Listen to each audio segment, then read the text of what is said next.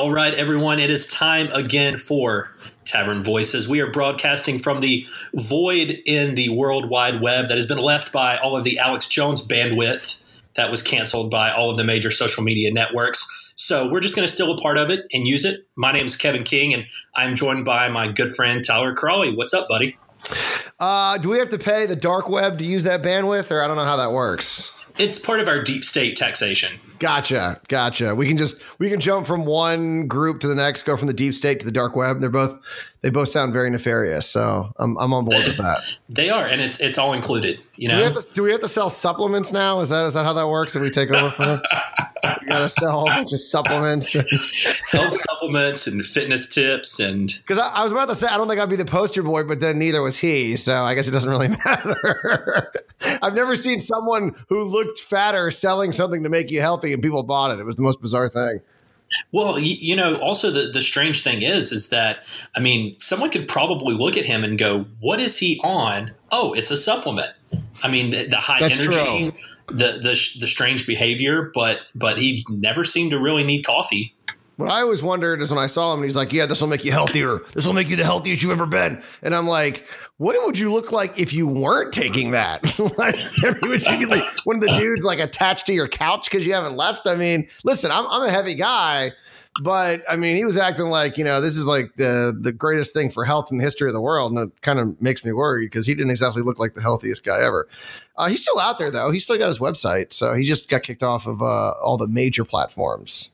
Oh, yeah. I don't think something like that's going to hurt a person like him. If nothing else, his devoted followers are just going to pay a membership fee and then he'll cut out the middleman, right? Exactly. All he's done is left a void of crazy, which I got a feeling, I think I know who's going to fill that far better than us, Kevin. And her name, and she's got one. And technically she's got three, but we're just going to use the one. Omarosa. That's right. Because she has a new book coming out. And I guess we are reaching the pivotal mid-season cliffhanger in season 2 of The Apprentice, White House, because Omarosa Manigault Newman, that is her 3 name whatever, is releasing a tell-all book tomorrow. It comes out. That would be Tuesday for those that are wondering. So far, she has claimed that she has a recording of Trump using the N-word. She's heard one. She says she's heard him use racial slurs against other minorities, including Kellyanne Conway's husband. She's released a recording of John Kelly firing her in the Situation Room, which she is now saying was also false imprisonment. And she claims she was offered $15,000 a month hush money deal so she would stay quiet about her time in the White House. Trump, not surprisingly, taking the high road. Just kidding. He's attacked her on Twitter, calling her not smart, and said that John Kelly called her a loser. Kevin, if Trump only picks the best people, can you imagine what the White House would look like if he picked the worst? No, I really couldn't wrap my head around that one. And I just want to know what category she falls into, where she's the best at that category. You know, people always say that politicians just take their friends with them when they get into office. Yeah. And this seems like one of those examples. Like, there had to have been some reason that he picked her. I have no idea. I didn't keep up with anything that she did whatsoever. I have never seen The Apprentice other than the season that started in 2017 at the White House. So I have no familiarity with it, but it seems very, very strange that it's just one thing after another out of this White House. And to be honest, after, you know, reading the article that you sent over that you were just referencing and thinking about the continual mess that seems to be coming out of the White House I think some of it is very intentional. But I don't even know which side is right at this point. Well, I think Trump is right in that, he was wrong that he hired Omarosa. I mean, this is the most self-inflicted wound that I've ever seen in the history of the world. This isn't like a ricochet bullet, like he was shooting at something and it ricocheted back and hit him. This is like he put the gun to his temple and pulled the trigger. Like, what are you thinking hiring this woman? Like, she has no qualifications. Her claim to fame is being fired from The Apprentice. She never even won the show. I mean, she has no claim to fame. And all of a sudden she's on the campaign, and then all of a sudden she's working in the White House, and she was making the highest salary you can make. She apparently was the worst employee ever. So this is entirely self-inflicted. But at the same time, Trump is also right and that they're thinking about pursuing legislation to go after her because, I mean, she taped inside the West Wing. I mean, inside the Situation Room, which is a complete violation of national security protocol. And so I don't know if you can be charged for that, but what was he thinking bringing her into the White House? And from what I've read, Jonathan Swan's written about her a lot and says that a lot of people were terrified of her in the White House. Apparently she is very intimidating and terrifying in person. And I can see that. I mean, she kind of scares me when I see her on TV, but I mean, this is what else was going to happen? I mean, and arguably what she's doing right now, she's out trumping Trump. I mean, that's what she's doing. I mean, she's just exaggerating, making up stories, doing everything she possibly can to get attention because she's got a book coming out. I mean, arguably, Donald Trump ran for president in 2016 because he had a book coming out, as he did the previous other presidential cycles. And so who knows? Maybe Omarosa is getting ready to run for president. It's possible at this point in politics. Oh, it definitely is. And talking about the book, I mean, how many tell-all books are there generally per administration? I mean, or even break it down per 4-year increment of a president. There's generally maybe one or two per term. And we're already knocking on that number 2 years in. Yeah, I mean, what's really weird is that turnover people have talked about, and sure, it's a little high, but it's how, I mean, I would say 95% of people that left the Obama administration were pretty happy. It was a mutual separation. Everyone seemed pretty happy with it. Everyone that leaves Trump's White House hates him and writes a tell, except for Spicer. Omarosa argues that he's getting paid off. That's why he's so nice to him. But what's amazing to me is how bad these splits are with some of the people that leave the White House. I mean, Rex Tillerson, he wasn't as straightforward as Omarosa was, but he clearly made some comments that were an attack on the White House. And it seems like a lot of people that leave are not happy. And that's what's troubling, is that everyone seems to leave on really bad terms. And that's not something I don't think the president wants to. I mean, he's obviously concerned about that. And then he doubles down by going after her. So seriously, this is going to be the best battle, because it's really Trump versus Trump. I mean, Omarosa learned everything she learned from Trump. So let's see if the student has become the master. Yeah, I mean, that's a fascinating question. I keep looking back through history, I really have this belief that history repeats itself, maybe not directly, but indirectly. There's cycles and patterns. And I've been trying to figure out what pattern of American presidential history we are in, and I can't figure it out. I mean, I don't know a lot about the kind of obscure presidents that were in between times. Maybe we've got Martin Van Buren or something going on right now. I have no idea, but it's just strange. The way that the office is being treated, not only by, of course, the media, and there's a lot of reasons for that, right and wrong reasons, but just respect for the office, international community. I mean, there's just so many strange things going on. And like you said, everyone who leaves acts like they're leaving a battered relationship, and they've not been there that long. I mean, I don't know what they were expecting or what they thought was going to happen. And maybe things are just that volatile inside that, that we just probably won't know exactly what is going on. But I think that part of it is that we are just seeing a new period in human history. And I don't know if you've seen this or not, Tyler, but there was a computer model that apparently is now predicting that the end of civilization will occur around the year 2040. The program was developed by a team of MIT researchers in 1973, and it appears to have a very dire prediction for life as you and I know it. Coincidentally, this lines up with the insolvency of Medicare and Social Security, not to mention the mounting national debt that we have. That's even worse under the, quote, Republican conservative leadership right now. Oh, and we can't forget that the latest Blade Runner movie also takes place in the year 2049. Clearly, all the stars are aligning right here, my friend. Billionaires are buying islands for the apocalypse, and Elon Musk is trying to colonize other planets. I'm personally preparing for the worst, cats and dogs living together, just mass hysteria.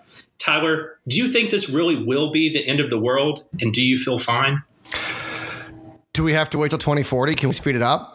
Is that possible? Like It's 2020. inevitable. Like, where's that sweet meteor of death I'm always being told about? I mean, but here's the other problem is that are these the same people? I mean, Silicon Valley also thinks that we're living in a holographic universe. This is like a legit theory that a lot of people in Silicon Valley have where they believe that we're like in the Matrix, that this is like a fake world that has been created. And so do these two overlap? Is like the argument that like our creators died and we're running on like a generator that runs out in 2040 and so our holographic universe dies?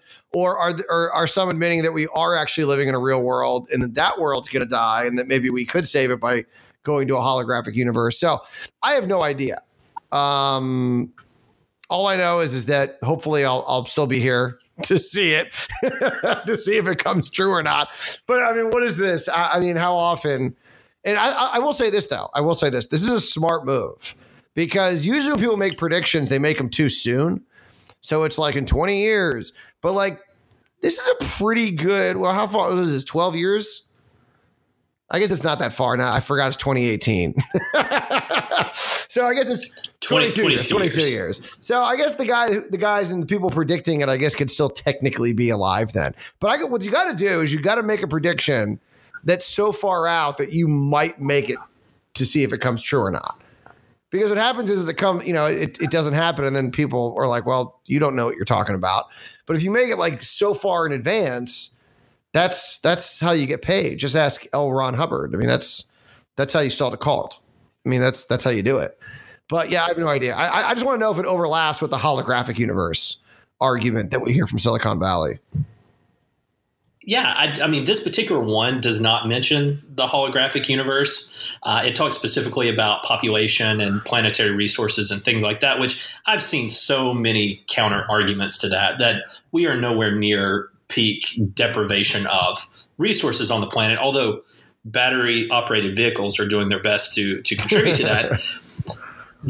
The thing that I do really think about when I look at something like this, though, is like I said, I always look through history and I try to look at how things have gone. And I'm not worried at all about global warming or man-made, self-destruction through nuclear holocaust or anything like that. That doesn't bother me.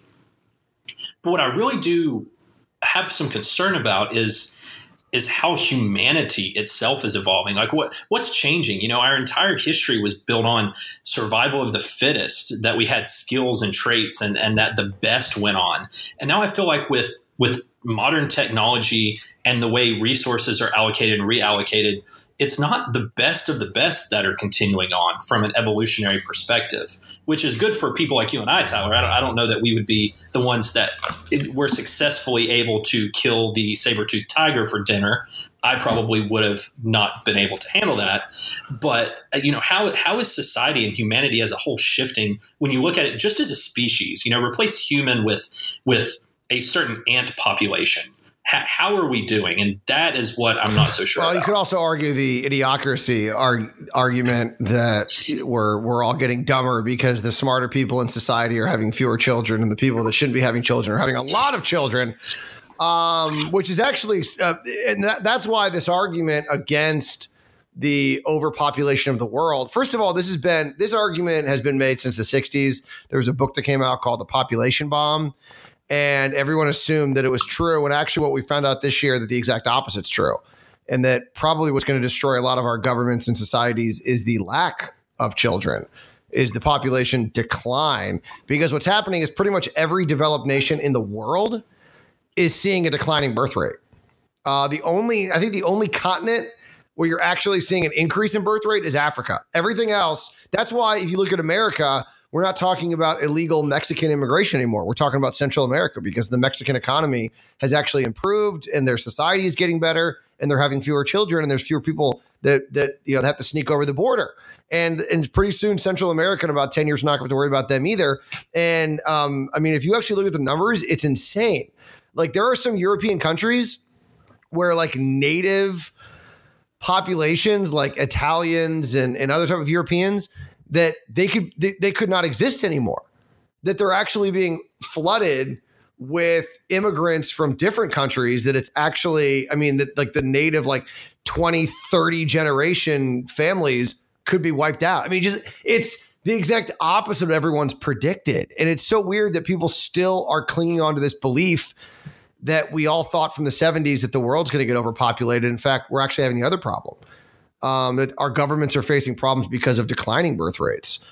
So anyone that says that we're going to face catastrophe because of overpopulation has not seen any new data in 20 years. So I don't trust it.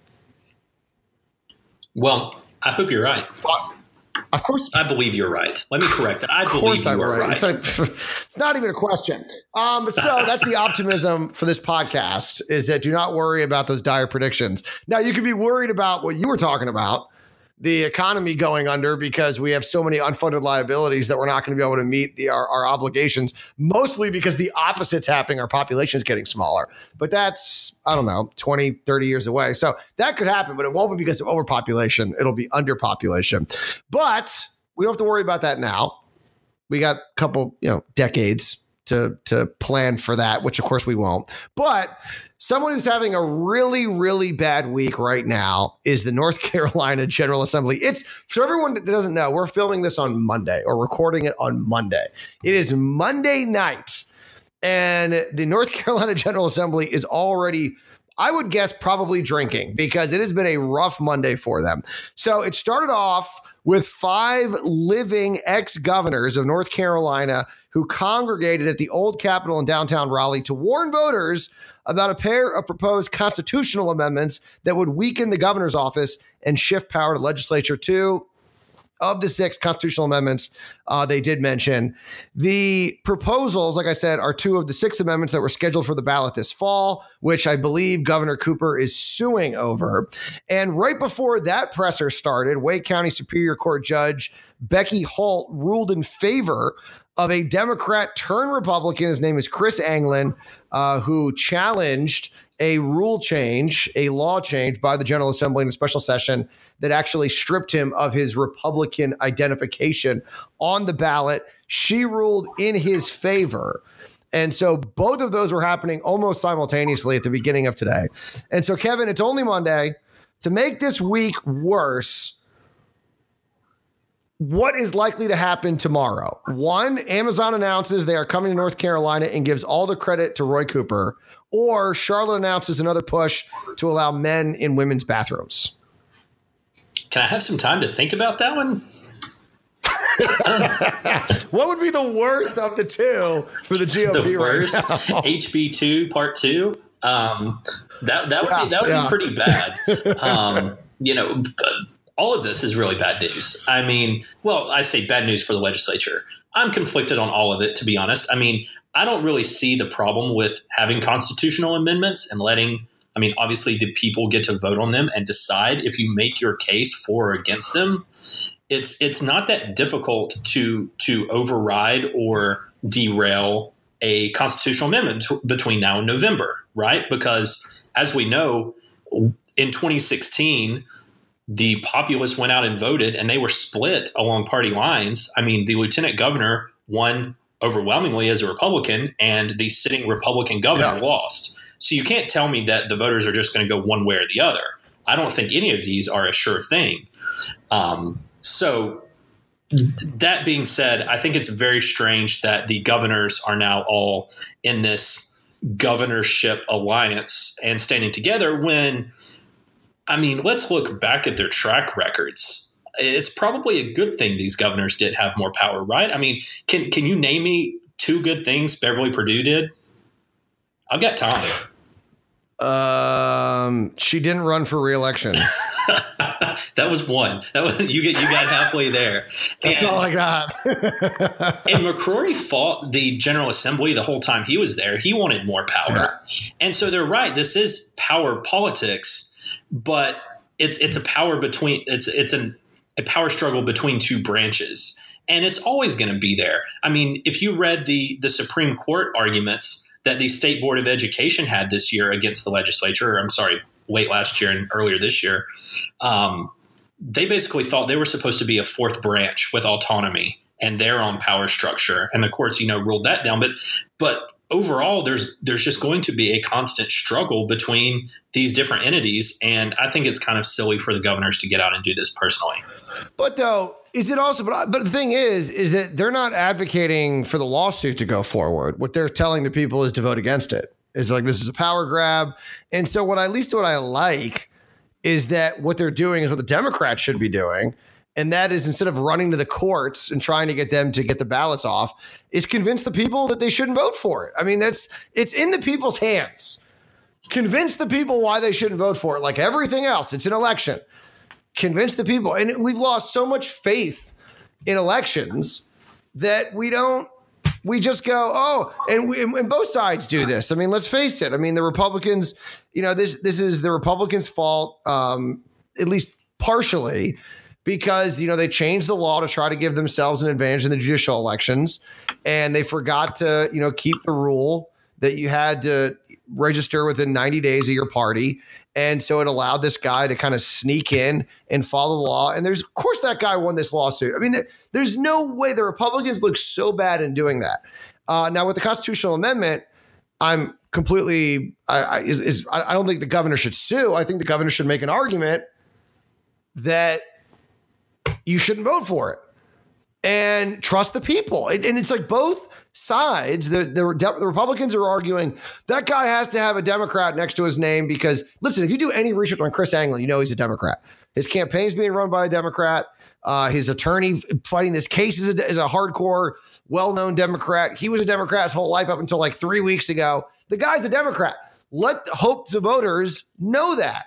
But assuming that they don't is not trusting them. And it's the same thing the Democrats are doing. We can't put this on the ballot. They're going to trick these dumb voters. And it's like both parties have no faith in the electoral process. And it's like, guys, you're in elected office. Let them vote. Let the people vote. You're insulting everybody. And so I think let them vote. And so think whatever you want about the governors, but at least what they're doing is arguing, hey, don't vote for these things. They're not saying like we back. I don't know. Actually, I don't know if anyone did. I just saw the comments from McCrory, but I don't know if anyone said that they backed the lawsuit, but it seemed like they were just basically highlighting, hey, don't vote for these amendments, which I'm fine with. That's what you're supposed to do. Convince the people not to vote for it, but let the people at least have faith in the people. Have faith in the people, Tyler. I mean, I completely agree with you on that one. And my question also is, do you think that in this Supreme Court nominee or not nominee, candidate challenge that really the legislature just got outfoxed? I mean, I think it's always a game, right? And I think that the Democrats are inevitably better at the game than Republicans are. I think it's debatable, but I think this time they got outplayed. I mean, there's no doubt. I mean, they clearly were like, we're going to get rid of the primaries and we're going to get all these Democrats. Because let's face it, there was an argument that the Republicans were trying to get Democrats to what they were doing. And this is what's ingenious about the Democrats is the Republicans are thinking, what we're going to do is we're going to get a bunch of Democrats to run and have like 10 people on the ballot and we'll win by default. And the Democrats took it a step further. I mean, you got to take your hat off to them. They got a Democrat to turn into a Republican and run and split the ticket. And you're just like, man, that is ingenious. You just got to say, listen, I'm very upset about us losing even more of the majority. Now it's going to be a 5-2 advantage for the Democrats. But my gosh, that was brilliantly played. And they did it kind of on the fly. The Republicans spent God knows how much time coming up with the strategy. And then just like that, it's like Sun Tzu. I mean, they adapted so quick and it's probably going to cost the Republicans a Supreme Court seat, but it is a game. It's unfortunate because we're talking about like important issues, but it's a game at the same time too. Yeah, you're absolutely right. And Tyler, I did want to bring up before we're getting towards the end of the show, and I wanted to tell people about the awesome job that you have done on the website redesign. So if you haven't been, my friend, if you haven't been to tavernvoices.com, you need to check out Tyler's handiwork. Thank you. It was, I think 2 weekends ago. I think I spent all day Saturday working on that thing, and it was just making sure it worked out and everything. But no, I like it. I do. I think it's far more. I think it's very seamless. And just so everyone does know, it does say the Tyler Crawley podcast that will be starting soon. I will have my own podcast. I'm working my way up to it, figuring out how to do it, with all my other responsibilities. But that will be starting soon. So that will make sense as to why that is there on the website. Yeah, and that's what's exciting, because we are building an entire podcast network. I'm going to get my rear back in gear and get the Kevin King Show back up. I've already started lining up some more episodes. We're going to have the Tyler Crawley Show up there, or the Tyler Crawley podcast. We've got a couple other things in the works, along with obviously Tavern Voices, which you're listening to now. So definitely stay tuned to that. And when you check out the new website, you really need to check out a great journalist out of Asheville that we've been working with for months now. His name is Roger McCready. He's a longtime friend of mine. He has a investigative journalistic background, and he's got an entire section on the Tavern Voices website, which is called Inquiring Minds, which posts all of his articles on there. And he also runs his own site called Inquiring Minds. But today he had a great story that I've just got to touch on before we wrap up. It's regarding the World Equestrian Games, which is taking place in Tryon, North Carolina, in less than a month. This prestigious international event is said to bring some serious ballers, with a week-long pass costing at least $1,400 per person. That's just to go to check out the events. They actually even have a day pass. Total side note, but the day pass was like $40 a day. That doesn't even get you into the events. You just get to walk around the little complex and check out the vendors. But anyway, like every great event, it's going to cost taxpayers dearly. Right now, Buncombe County, which is where Asheville is located, has already ponied up more than $650,000 in quote advertising for the event. Using economic incentives math, that's going to be, roughly $50 billion in return, I'm sure, for the Asheville area in tourism. Tyler, do you think this investment, if you want to call it that, was complete ineptitude or conscious cronyism? Those are some awesome choices, but so often whenever it comes to things like that, that's what it is. And the thing that really upsets me about this, and whether it's what's happening right now with the what is it, the equestrian Olympics? What's the official name of it? It's the World Equestrian Games. WEG. And WEG, if you want to call it that. And, whether it's that, whether it's a baseball stadium, we were looking at building one of those here in Wilmington, is that it's not so much that they're not bad ideas. I think everyone in Wilmington would have loved a baseball stadium. I think this event could be a great thing for Western North Carolina, but they overhype it so much. And they sell it in a way that that could happen if everything goes perfect and everything goes exactly the way that we think it's going to go. We're going to get what we're telling you. And it never does. It never does. And so I think there also needs to be some truthfulness to it. If someone goes, hey, listen, we're going to build a baseball stadium and we are going to lose money, but it would be a great thing for Wilmington and the people want it and the government's supposed to do things people want to do. And so I think that, and they were just honest, but they know that if they said that, no one would vote for it. So they always make up these, it's going to bring in X amount of dollars. It's going to be this huge, awesome, amazing thing. And we're going to make money. And we're just going to hand over fist. We're never going to have to pay taxes again because this is going to pay for all of it. And it never, and that's what I have. That's the biggest problem I have, is that they never are just honest, that we just think that this would be cool. And usually it's upper income individuals that would take advantage of it, because it's usually, we built the local community college down here in Wilmington built a fine arts center, and they have, shows and things there. But a lot of times I guarantee the majority of people never go there, but yet we're subsidizing it. And so it sounds awful, but yeah, a lot of times these things, you're subsidizing rich people's hobbies or rich people's weekends. But that's not a horrible thing, because you could argue if those rich people, like building a fine arts center, it's a little different than a one-time event. But if you're doing things that rich people want to do, then they'll might move to your area, and then you get tax revenue off of them. So there's an indirect benefit. But they never want to say that, because then it sounds like, hey, everyone, we're all going to pool your taxpayer money together to pay for rich people stuff. But that's really what it is. but they can't say that truthfully. So instead they make up these arguments about how great it's going to be for the economy. And it never is. It never lives up to the hype ever. So you're saying that this $650,000 that was spent by the now former county manager of Buncombe, Wanda Green, who is under federal indictment for misappropriation of somewhere near $4 million of public funds. Maybe there's something else going on there that they weren't upfront about? Well, I'm not saying that. I have no idea. Maybe this could be a part of what some of the charges that she's facing. Allegedly. Well, she's facing the charges. I mean, it's not allegedly. She is facing the charges. It's alleged whether she did it or not. But it's not always straight up kickbacks. A lot of times people make that argument that it's always kickbacks are involved. It's not. I just think it's a lot of times people in politics. They're wealthy or they want to be wealthy. And so they do things that benefit the wealthy population, but they just can't come out and say that because you could never say that in politics. That's like the worst thing you could ever say. So they come up with like, oh, no, the general population's going to love equestrian sports. It's like most people probably have no idea what equestrian means. The idea that you're going to have all these like regular people going to this event is ridiculous. And so I don't know. I don't think she got any kickbacks or anything, but I think she just said, hey, wouldn't it be great if all these rich people were here? And instead of just saying that, they're like, oh, it's going to be great for the economy, which it never is. Well, I will encourage everyone to go check it out because the article on Tavern Voices, that is, not necessarily the World Equestrian Games, especially since the $1,500 tickets are sold out.